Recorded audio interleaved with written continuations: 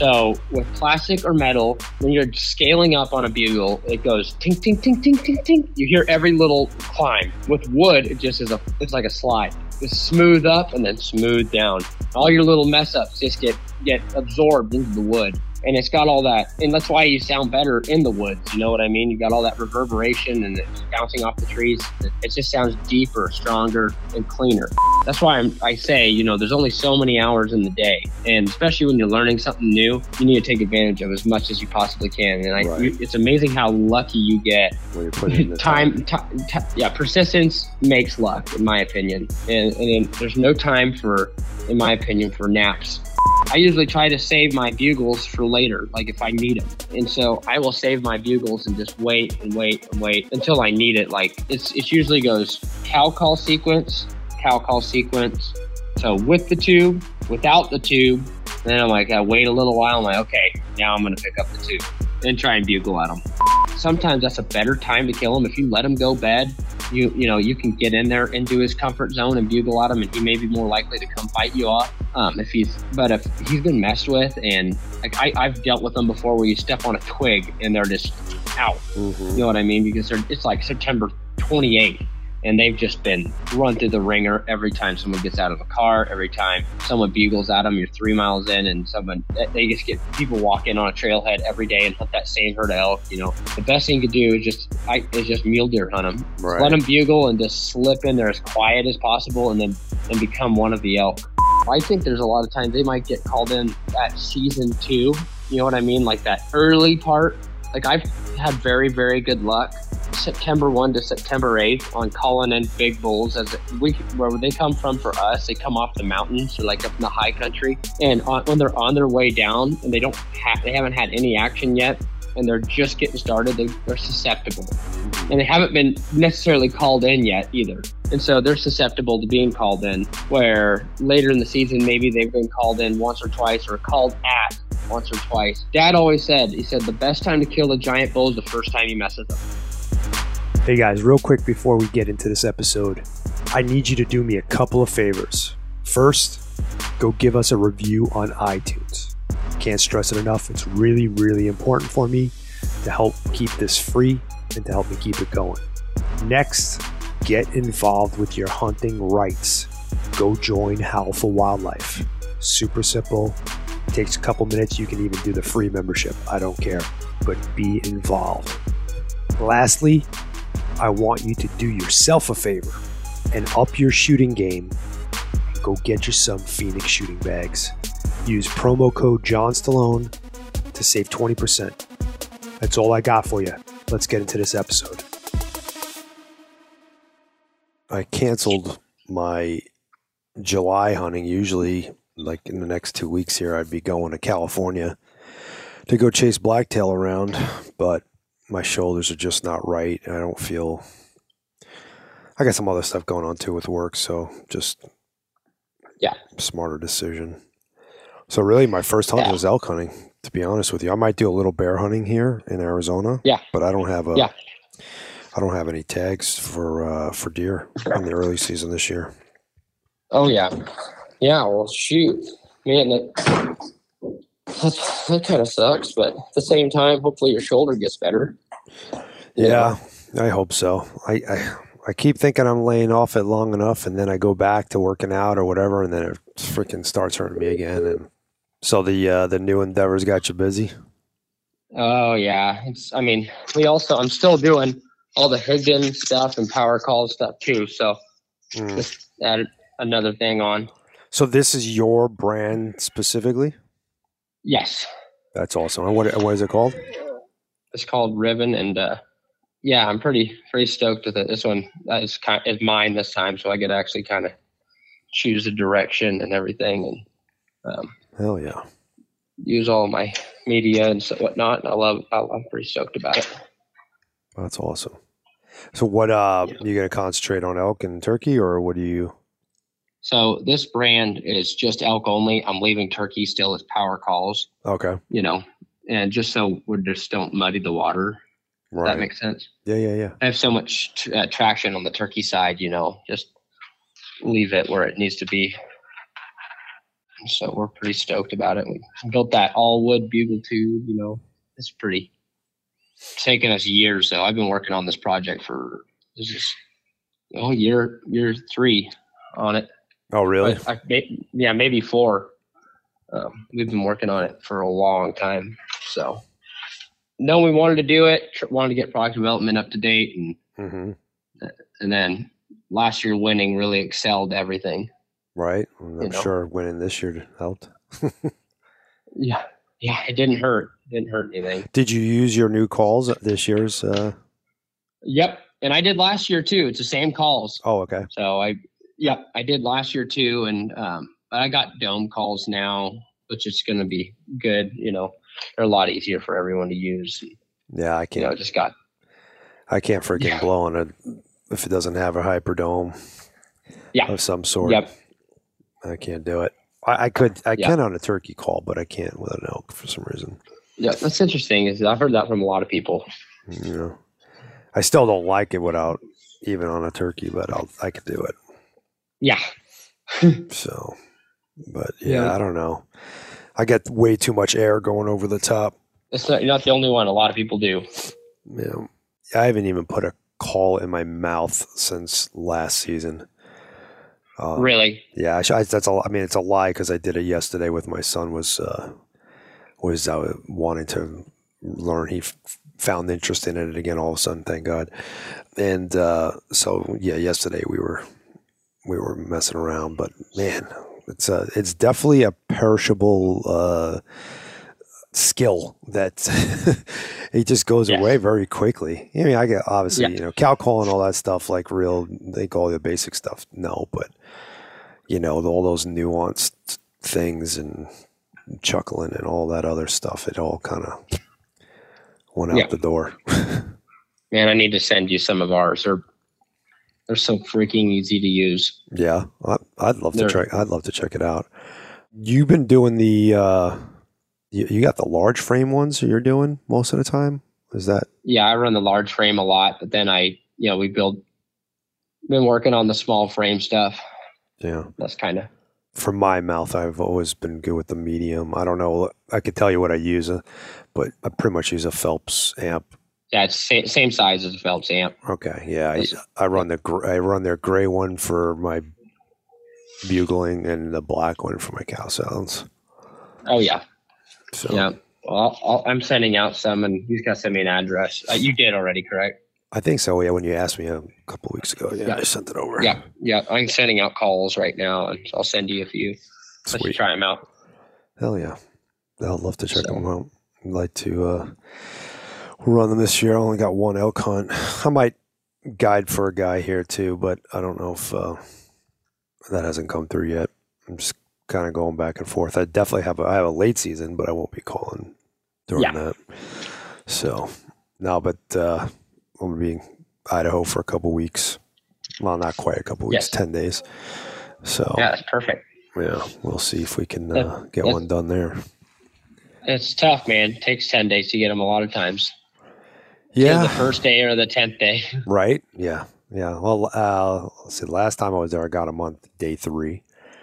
But then I spent the next 5 days trying to help my hunting partner, Charles, get one. And man, we had so many close encounters, and just it always went wrong, like right at the last second. We did so many things right, and it was really frustrating. We had this really big ass bull, and 2 times we were lucky enough to get two cracks at him. One, we got busted by the wind. But we were less than 50 yards from him. We just didn't have a shot, and the cows winded us and got up and ran and took him running with them. And then we had a calling situation where he was just bugling his head off and just running these cows around. And I saw an opportunity, and I said, okay, you and Dan was running camera for us, my buddy. And I'm like, you and Dan go up here. And I was like trying to tell him, because I was mouthing it to him. Yeah. So they got to the bush that I wanted, but I wanted them to go up this, like, it was like a rise. It would go like a, I don't know, like the tail end of a ridge, but like a like a hill, like a little hill. And he was up on top. And I'm like, I want you to go all the way up to like before you can see over and just like get down on your knee right there. Yeah. But they weren't getting it. But anyway, so I dropped deck even further or a little bit further, and he bugled, and I came over the top with him with I did like a bull calling cows bugle at him, or a roundup bugle, however you want to call it. And dude, he came running in, but he came right to the edge, and was coming so fast that I was like, oh shit. So I just got down on the ground and kind of rolled in a ball, just to make myself not. And he came down and he was just glaring down at me. And I think he saw the sun reflecting off my GPS. And then he just like turned around and ran back at the cows. But those guys never even saw him because they were down too low. And I was like, son of a bitch, if you would have been where I told you to be, he would have been getting a freaking broadside shot right now at 10 yards. But it was just crap like that, just frustrating, But we had a good time. Yeah, we were in elk the whole time from the first morning on. We had elk, coming in, responding, just. Well, I mean, that's all you can ask for, man. Yeah, it was really. It was a great trip. It was a great trip. There was no complaints at all. So I'm hoping to have at least that great of an experience this time. So yeah, you should, man. I would think so, right? Yeah. It just depends year to year too, though.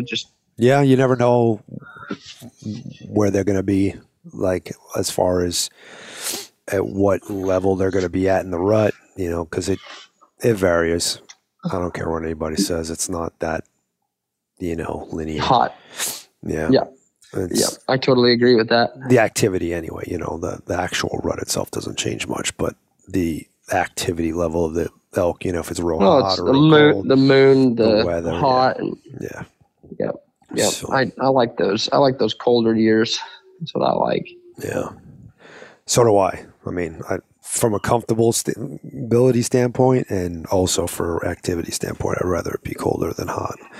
So, but absolutely. we got some snow that year too. That was 2021. Yeah. And it was good. It was, matter of fact, I think I had talked to your dad. Didn't he shoot one in Idaho that year or two? Was that 2020? That was the year he probably killed two. Yeah, like two big motherfuckers.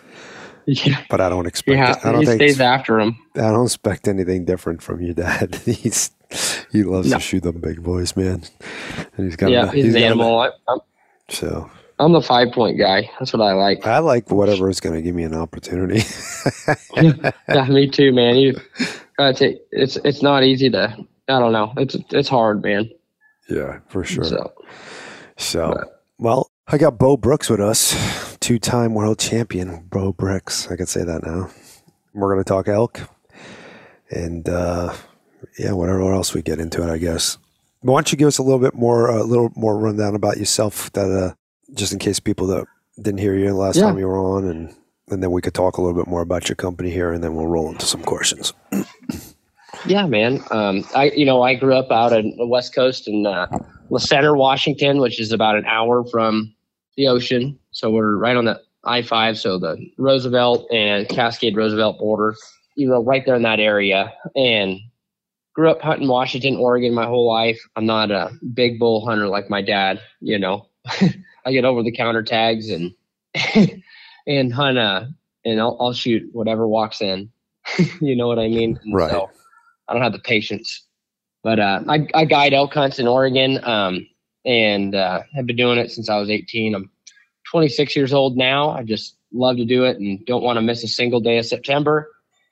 And, I'll guide some rifle hunts through the year, but for the most part, archery is my passion. And I don't know, I love to hunt elk, and I love more than anything to call elk. I don't necessarily need to let the arrow fly to have a good time. I just enjoy watching other people smile on their face when you watch a bull come walking in, bugling, quiet, doesn't matter. Any elk experience is a good elk experience, in my opinion. Right. So, I agree. It's just super, super cool to be able to share that with lots of people. And, I get my family, my dad, and my mom, and my little brother, they all like to hunt. And so just kind of cool, kind of brings us together every year. Yeah, that's awesome. I think last time I had you on, you were telling me that you actually hunt more with your mom than anybody. Yeah, I do. It's super fun. She's an elk killer, man. You want to see someone clean a bull up real quick, Mom. She's got it going on. That's awesome.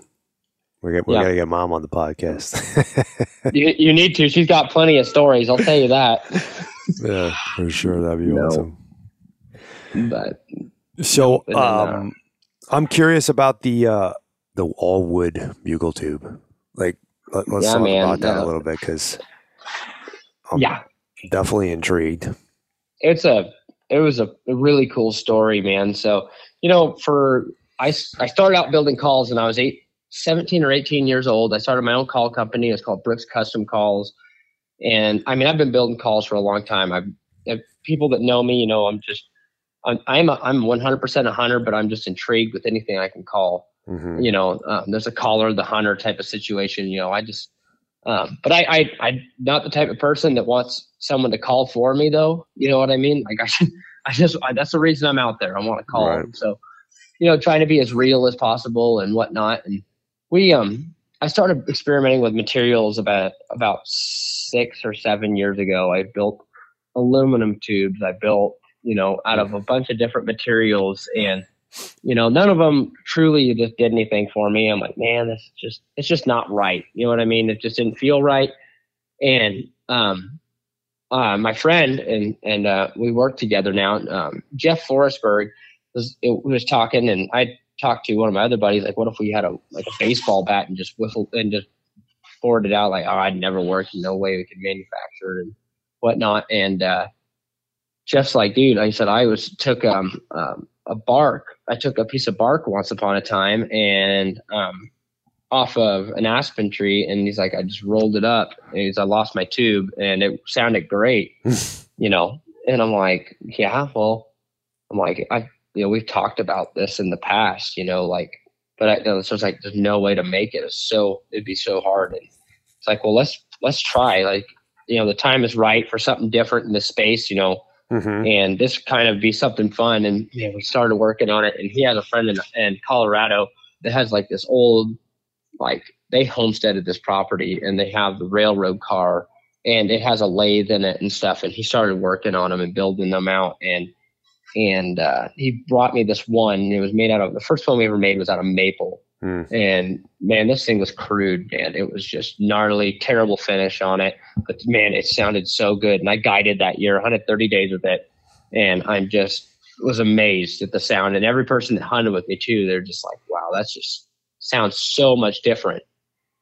And so we kept working on it. And I'm like, man, this is just, and it was just so hard, just to figure out how to make these things.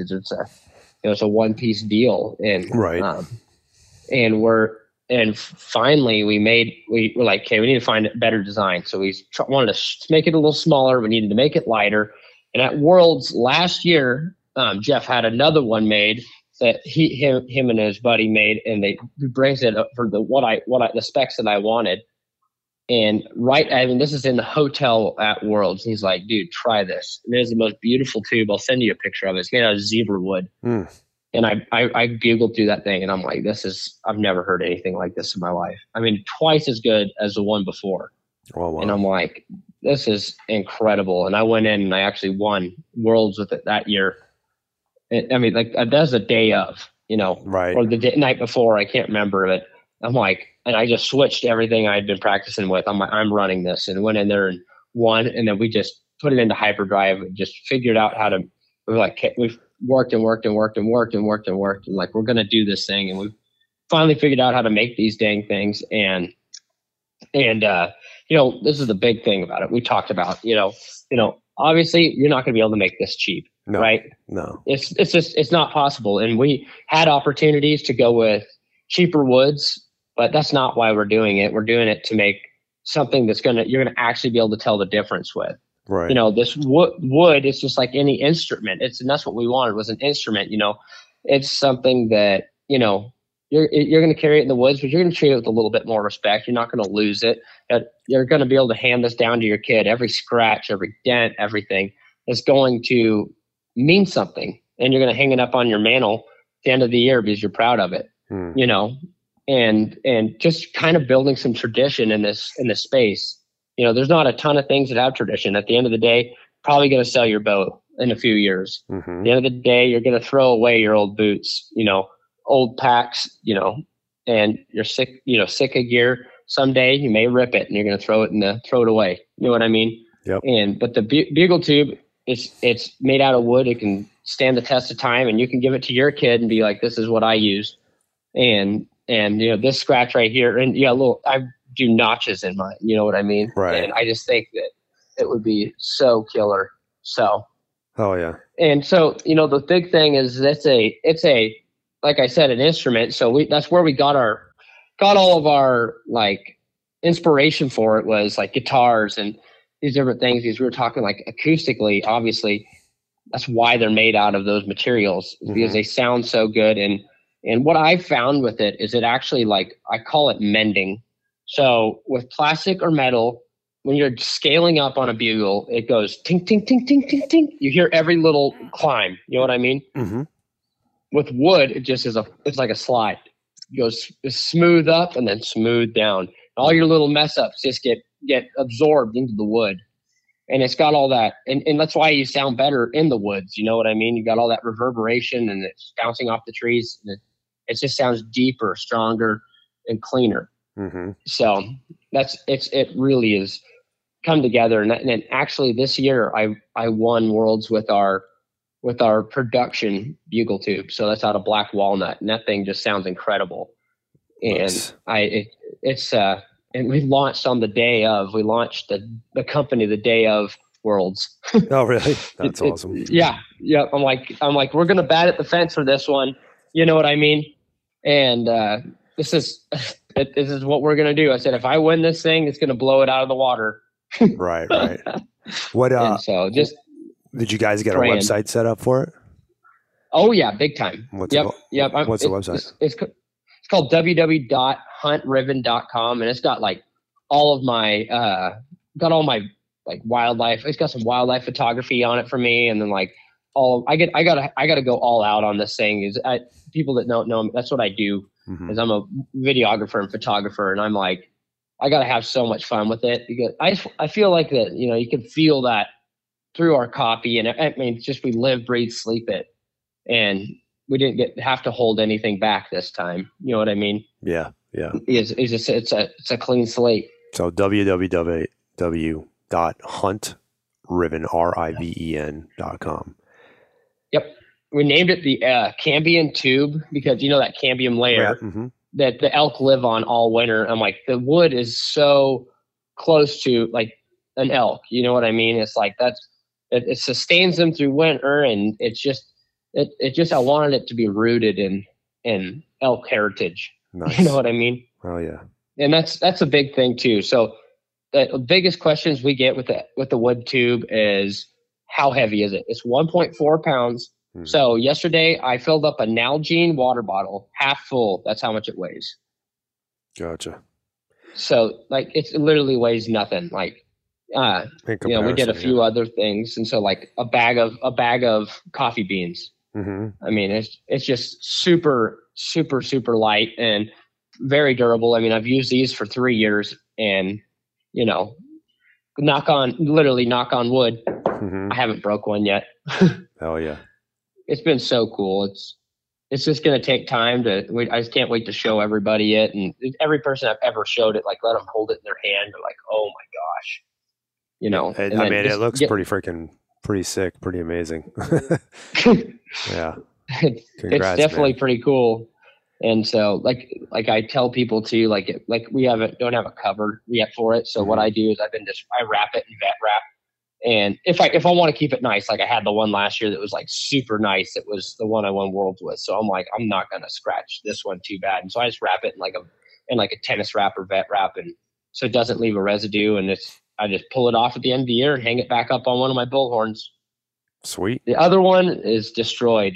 it's got scratches and everything. And I think it looks cooler than the one I kept nice. Right. That's what I like. And I like the idea of notching it on there. That's pretty cool. So, Yep. It's an extension of you, man. Like, yeah, the mouth calls go through them every year. If this is something that you're going to pick it up and you're just going to see me like an old friend. Well, congrats on it. And I wish you luck on the endeavor. I appreciate it. Let's switch gears here a little bit and we jump into some questions and pick your brain a little bit here.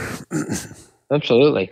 So my first question to you before we get into like tactic, well, I guess it's a tactic question too. What are you going to do different this year than you did in previous years? If you want, and you might not be anything. I mean, you're sticking to your game plan. It was been working for you.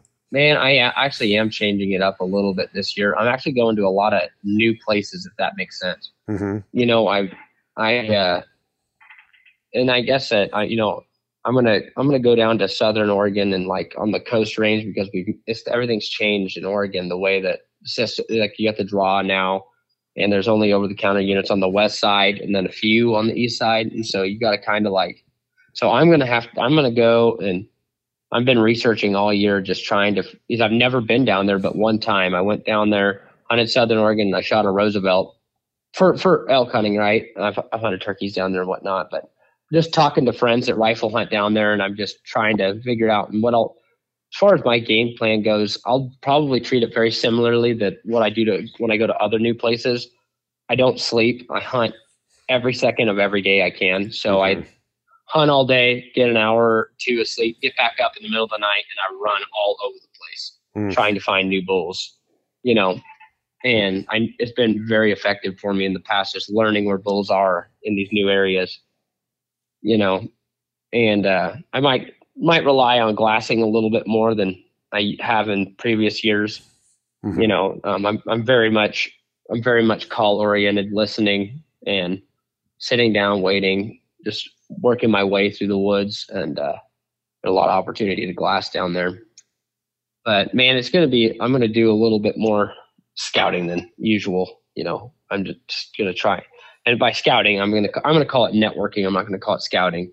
Just all the people I know that are hunting down there, but not hunting down there. Right. So the rifle hunters and whatnot, just talking to them and there's definitely, they're in different areas later in the season, but you'll find areas where there's bulls consistently, little local herds, and just trying to learn it, Mm-hmm. Absolutely. And so, yeah, man. Yeah, I do a lot of networking and a lot of cyber scouting because I unfortunately don't have the time or the ability to go and put boots on the ground anymore. It's been years. I agree. That's kind of where I'm at now with this new company and the other jobs that I have. Yeah, and did you have a kid on the way too? Nope, no kid yet. Oh, I thought you said you had I thought somebody told me or saw something, but okay. No kid, just married. Just married, and I mean, that's kind of. We'll cross that bridge when I get there. Yeah. Well, that's going to add another yes, in the mix that's going to for sure. You're going to have to navigate with, but so you kind of answered part of what my first question was. My original first question was going to be to you, and I was going to ask you what your game plan is when you're going into a new area. So it sounds like you're talking to people, getting some intel, and then once you're there, you start figuring it out. But once I'm there, I like to. I know it's going to sound counter, it's going to counter each other, but I like to be thorough and slow. But at the same time, I like to move a lot when I'm in a new area. If that makes sense. Mm-hmm. So I find something where I'm pretty sure there's a lot of bulls, or I hear one at night or whatnot. I get in there and I work my way through it slowly, sitting down, calling, giving it 30 minutes per setup. You know what I mean? Just because there's a good chance that he's going to come walking in quiet. And on the other side of it, I'm running around at night bugling, or during the day, like I'm in the truck, I'm hammering down, you know what I mean? Trying to go from place to place to place to place to find a bull that's ready to rock. It's that's why I say, you know, there's only so many hours in the day, and especially when you're learning something new, you need to take advantage of as much as you possibly can. And it's amazing how lucky you get when you put in the time. Yeah, persistence makes luck, in my opinion. Yeah, I agree. And then there's no time for, in my opinion, for naps. I'll take one here and there, and man, I want to take one. I would love to. I'd much rather be sitting up against a tree with that 80-degree summer breeze hitting me in the face in early September than in a camper sleeping. You know, I've had more times than not, I'll be sitting there calling, I hear, and I look over, there's a bull. That's funny. So, that happened to me. That happened to me in Utah in 2017. Yeah. We had bulls going all morning long, and then, you know, it died out. I had some opportunities at a couple of bulls that I wasn't willing to take that early on in the hunt. Yeah. And we decided, because we hiked in at like 3 a.m., we're like, all right, let's just lay here for a little bit. And, well, I'm not much for friggin' naps, but everybody else, it was just Shane and my other buddy, Cody. They both fell asleep, and I started like just cow calling periodically. Yeah. And then out of nowhere, here comes this bull silent. And he was like 20 yards behind me, and I was like, oh shit. He's right there. They woke up just in time to see it all go down, but I didn't end up, obviously I didn't shoot him. But yeah, it was just it was funny. It was like when you least expect it.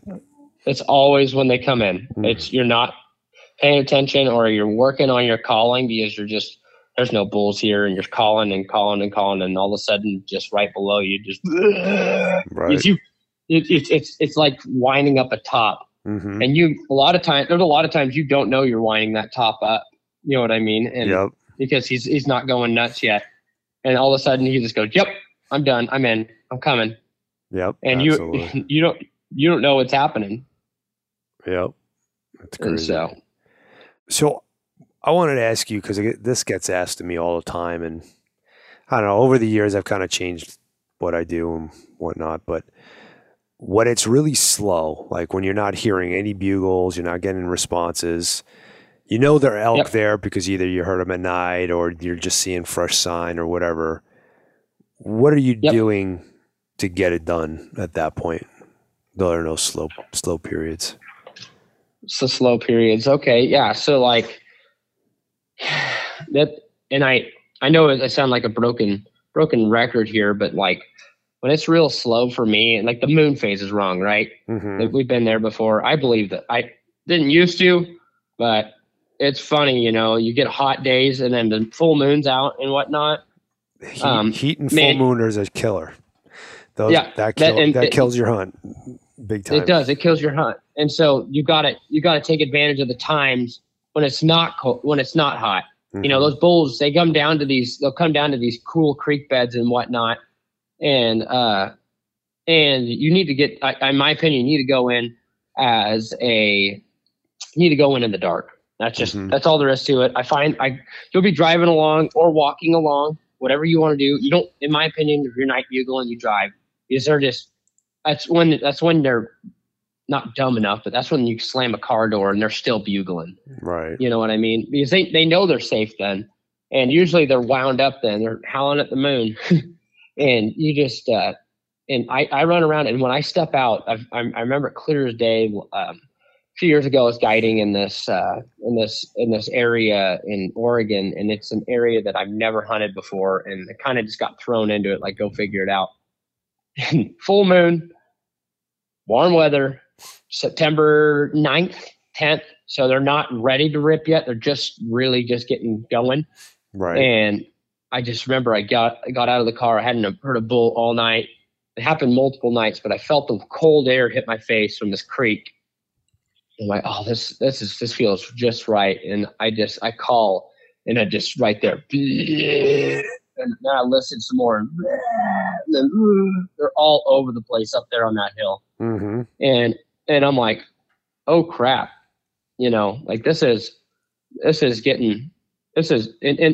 for me, it kind of like, I don't know, it kind of like you learn a lot, right, throughout the years when you're hunting.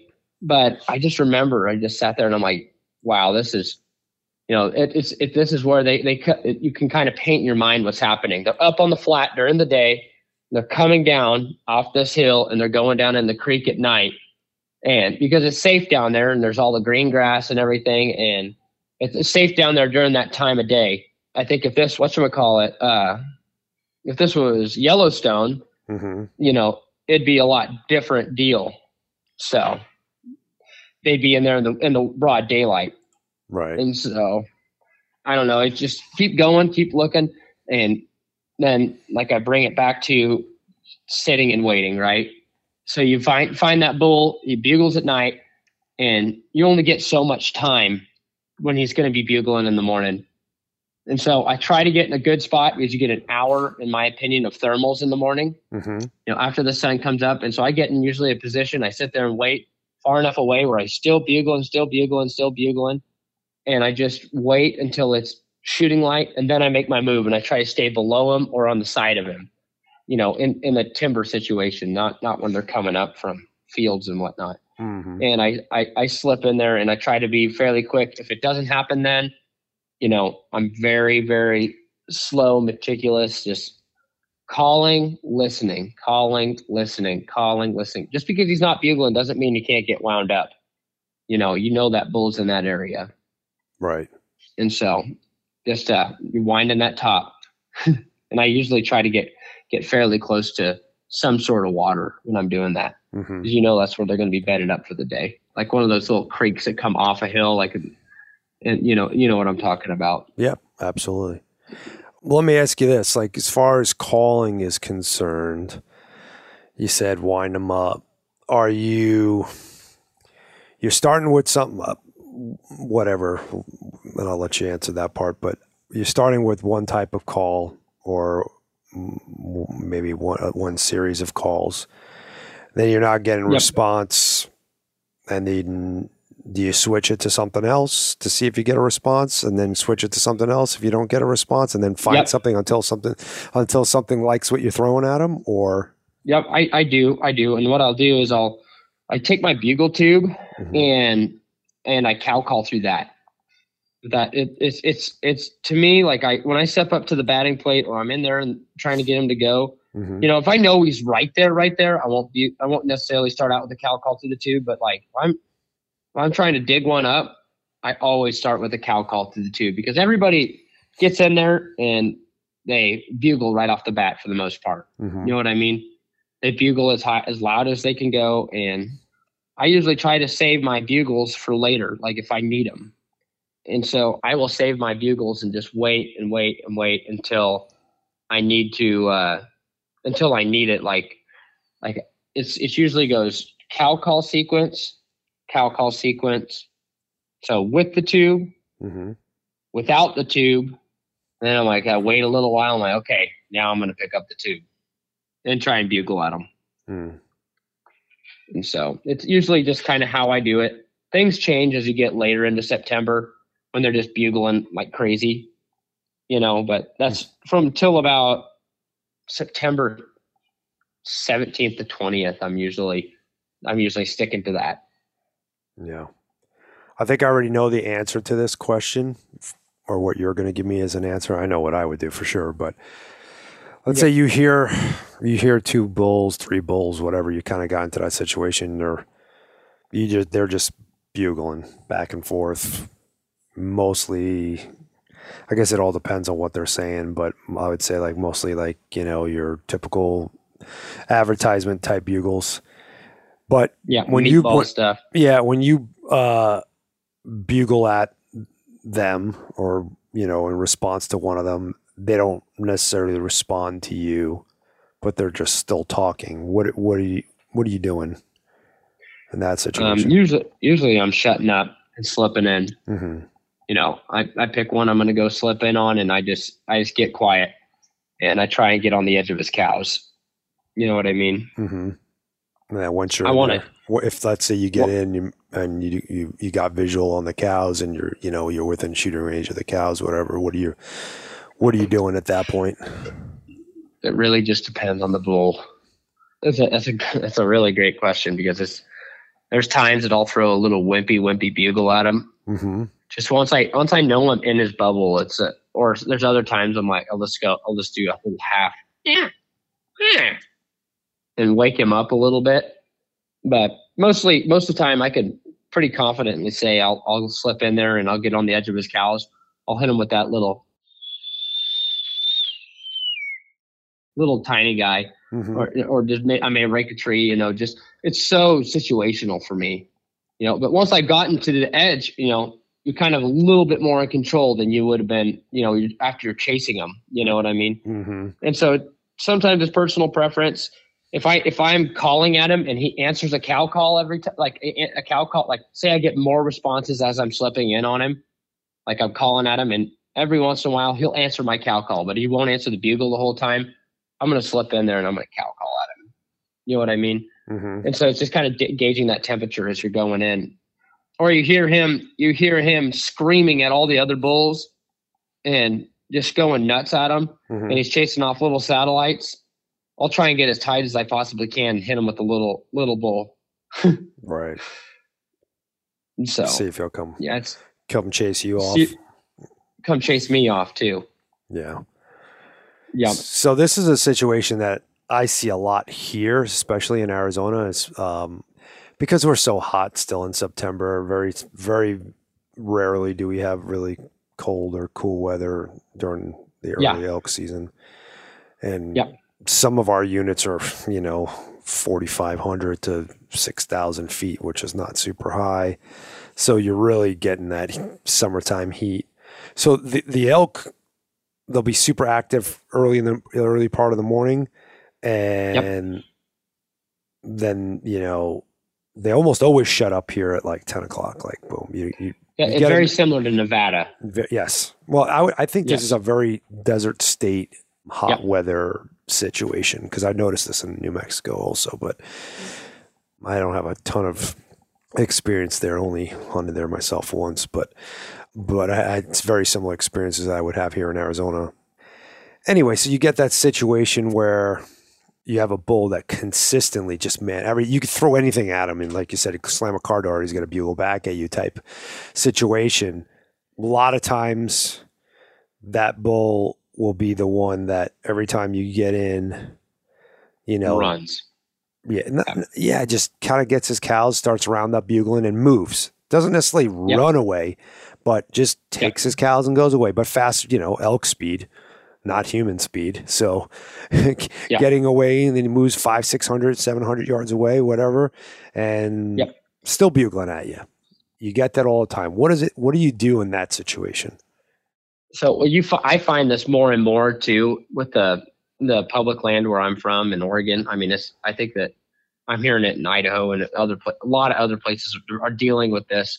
The bulls just grab their cows and go, and I attribute part of that they don't want to mess with another bull, but then I also attribute it to pressure.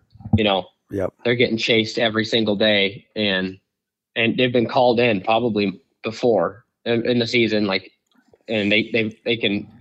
I mean, I don't care what anyone says.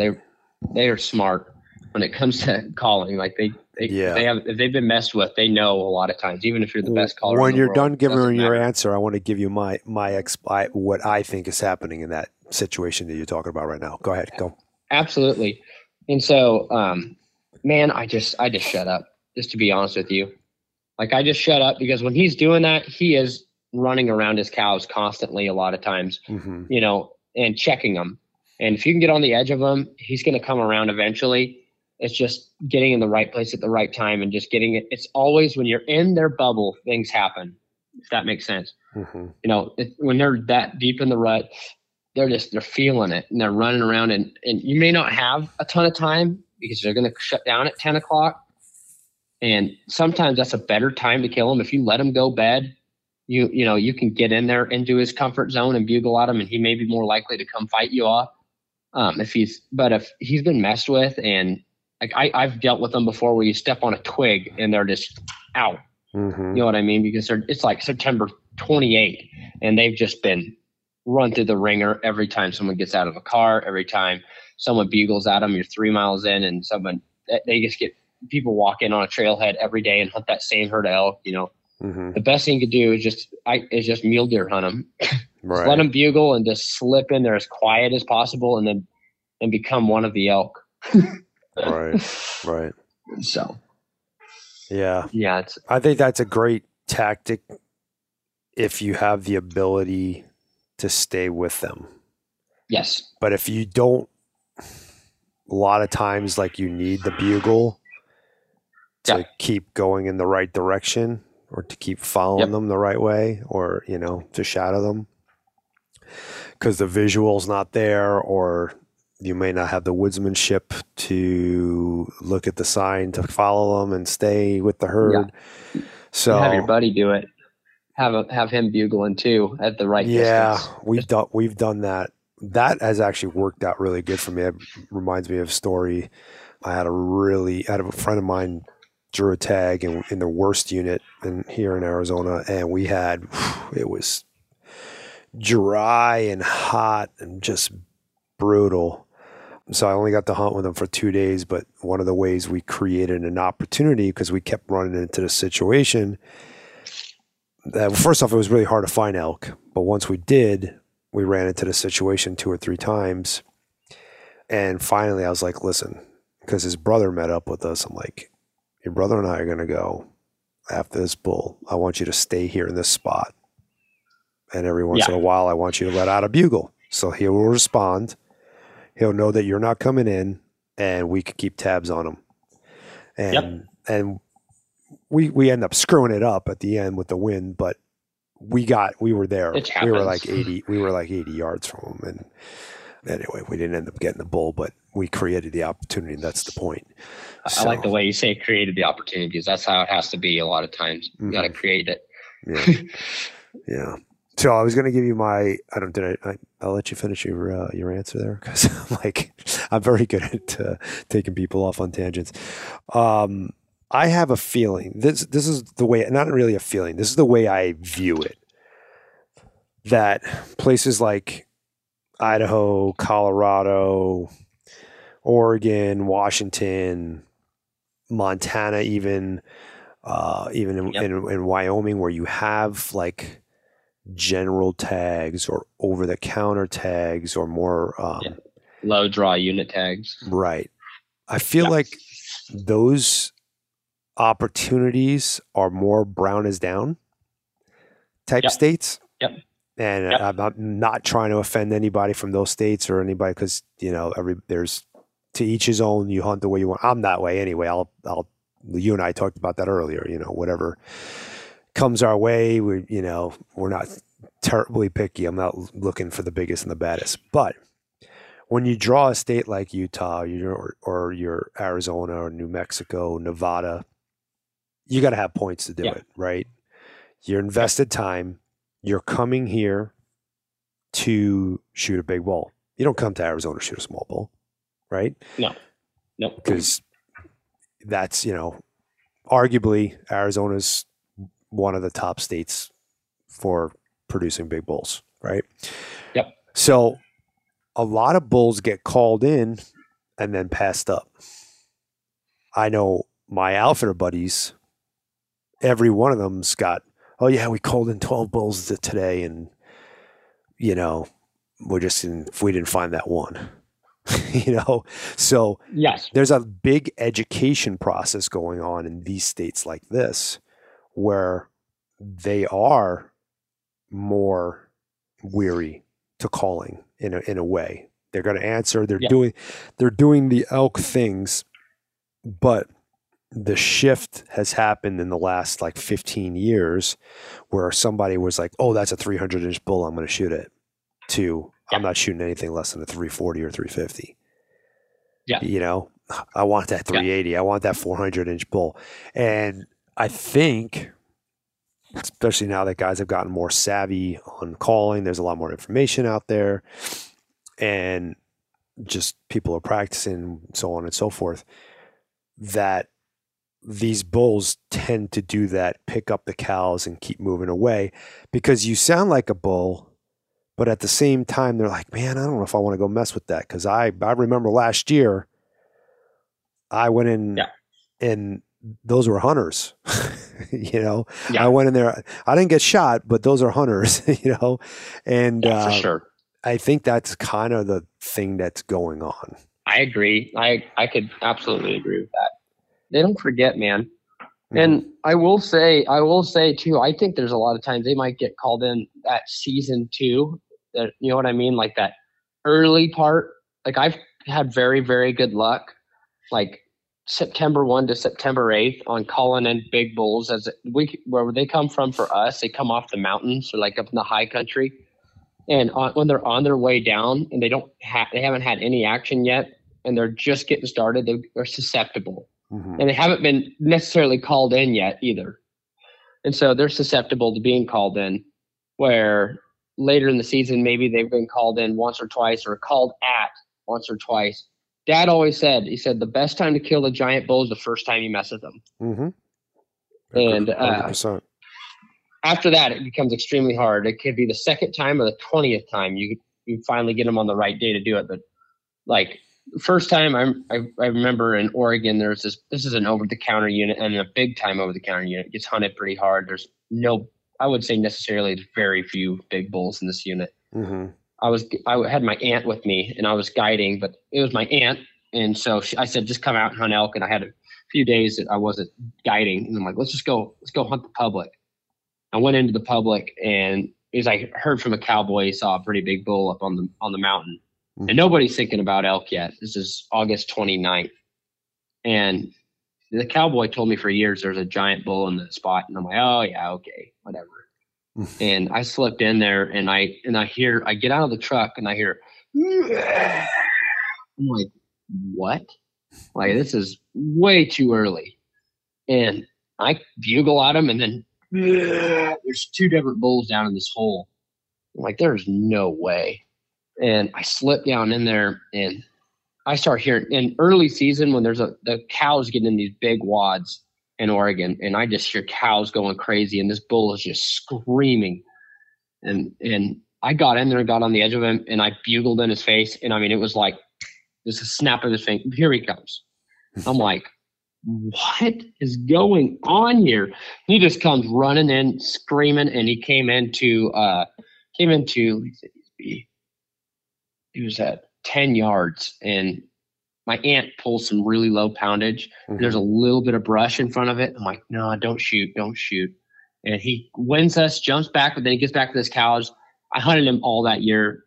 Couldn't get him killed. The next year I go in there later in the season, and he's just – and the whole moral of the story right there is he hadn't been messed with yet, right? Right. And this is on – I mean, he was in this – maybe a hole, but there's a public campsite. He was standing in the campsite where everybody parks, like in camps. Like this bull has no clue. He just came off one of these big ranches and is just living there. I'm like, oh my God. I hunted him with a few other guys the next year, had him at 50 yards a few times. Just was impossible to call in though. Just getting on the edge of his cows he had a huge wad of cows. I mean, every year he had the same wad, and ended up killing him with the client 10 miles from there in rifle season. He went 374.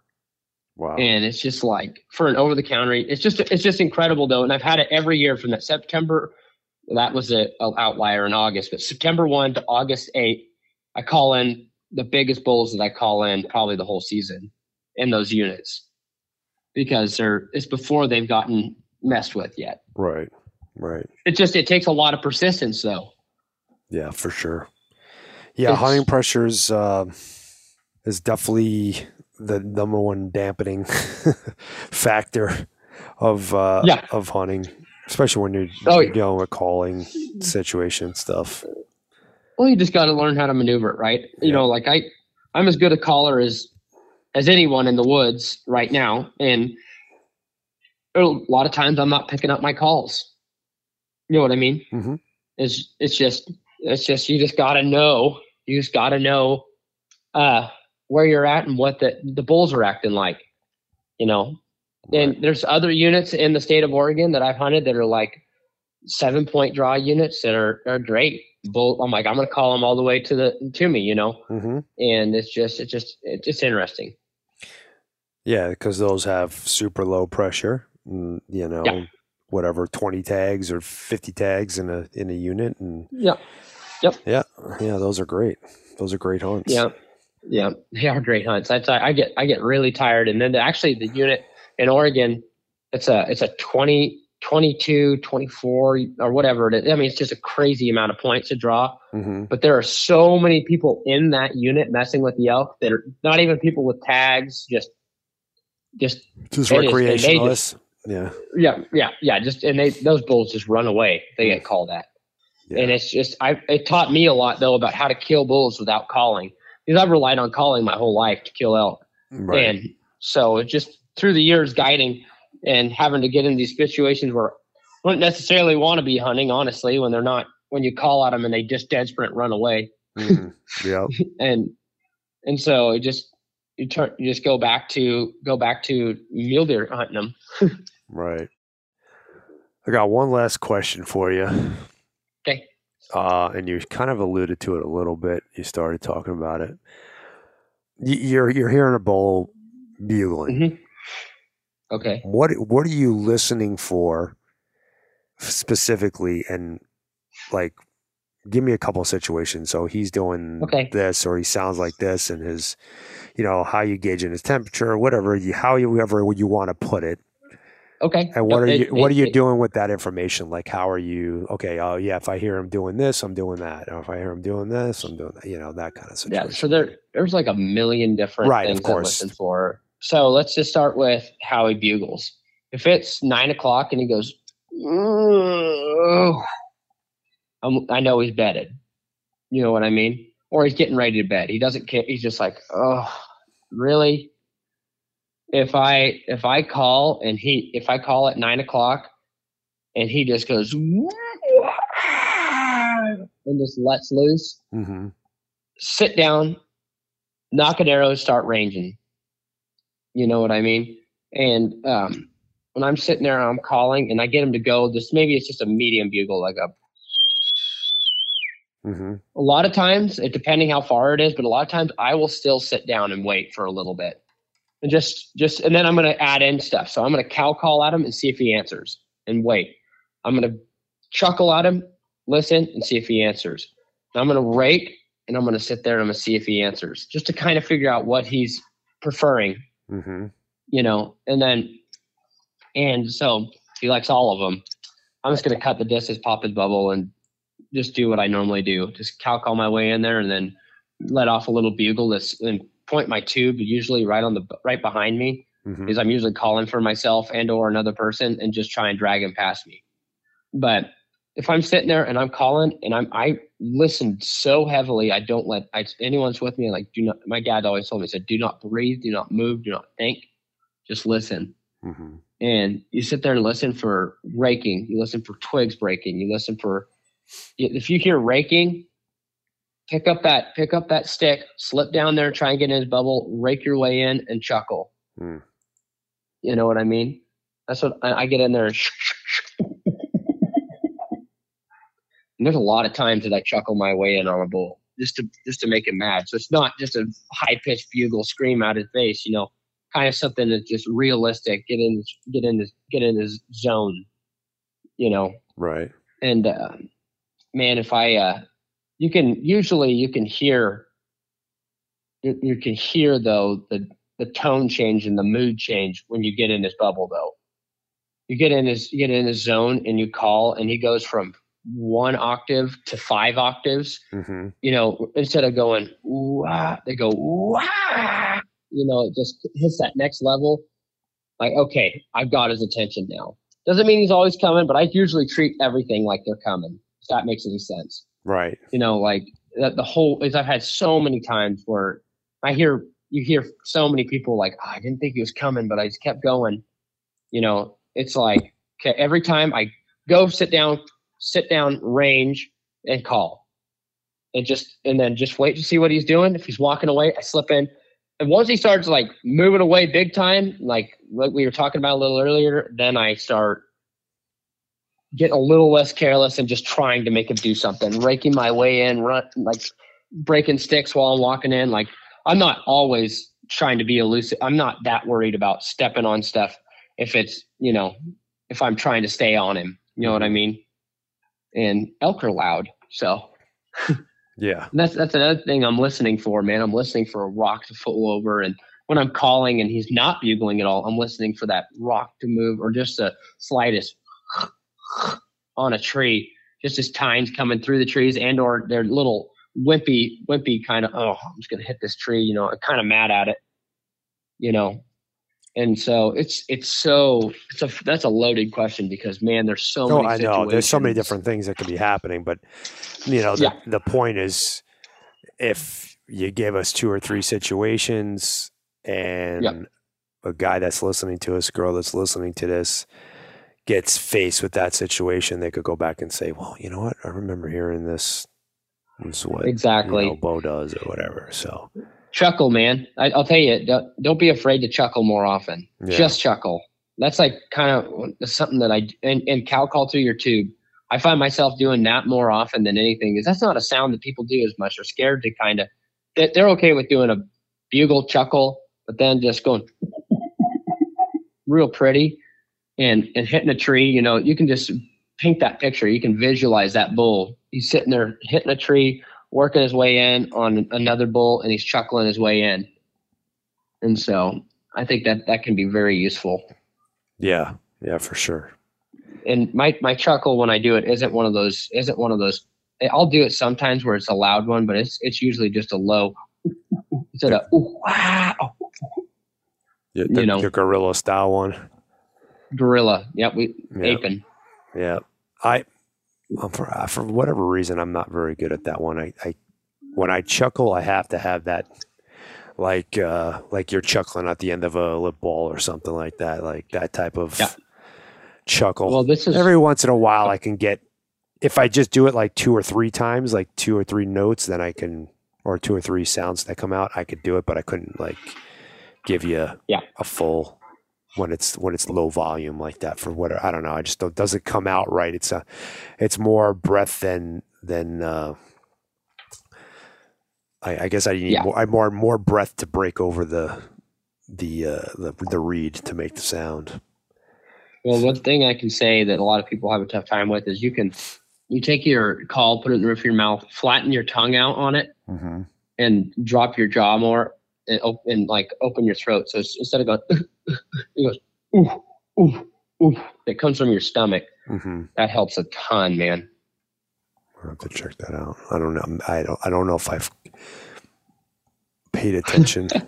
If I paid attention to the way I do it or not, but I'll have to definitely see if that works. Changes things up here. So Well, awesome, man. I'm glad you got a chance to come on, and I'm happy for you. I hope you do well with the company and takes off, and I'm definitely look forward to grabbing a couple of those reads and playing with them. Yeah, heck yeah. Well, I appreciate you having me on, and man, just praying. We can get some calls out there. I'm pretty excited. Every one of them is made with love by us. So. Yeah, that's awesome. Yeah, that's awesome. So there's a lot to that, having a handmade product that's, unique, and so awesome. It's pretty cool. I appreciate you having me on, man. Yeah, absolutely. Good luck to you this year, and hope you have a lot of success. Awesome. Thank you. Thanks. Have a good one. You too. Hey guys, thanks for checking out the show. Really appreciate you. Keep those reviews and those comments coming. Helps us keep this free. Do me a favor, go check out Phoenix Shooting Bags. Use promo code John Stallone to save 20%, all one word. And check out Howl for Wildlife. Thank you very much, and we'll catch you on the next show.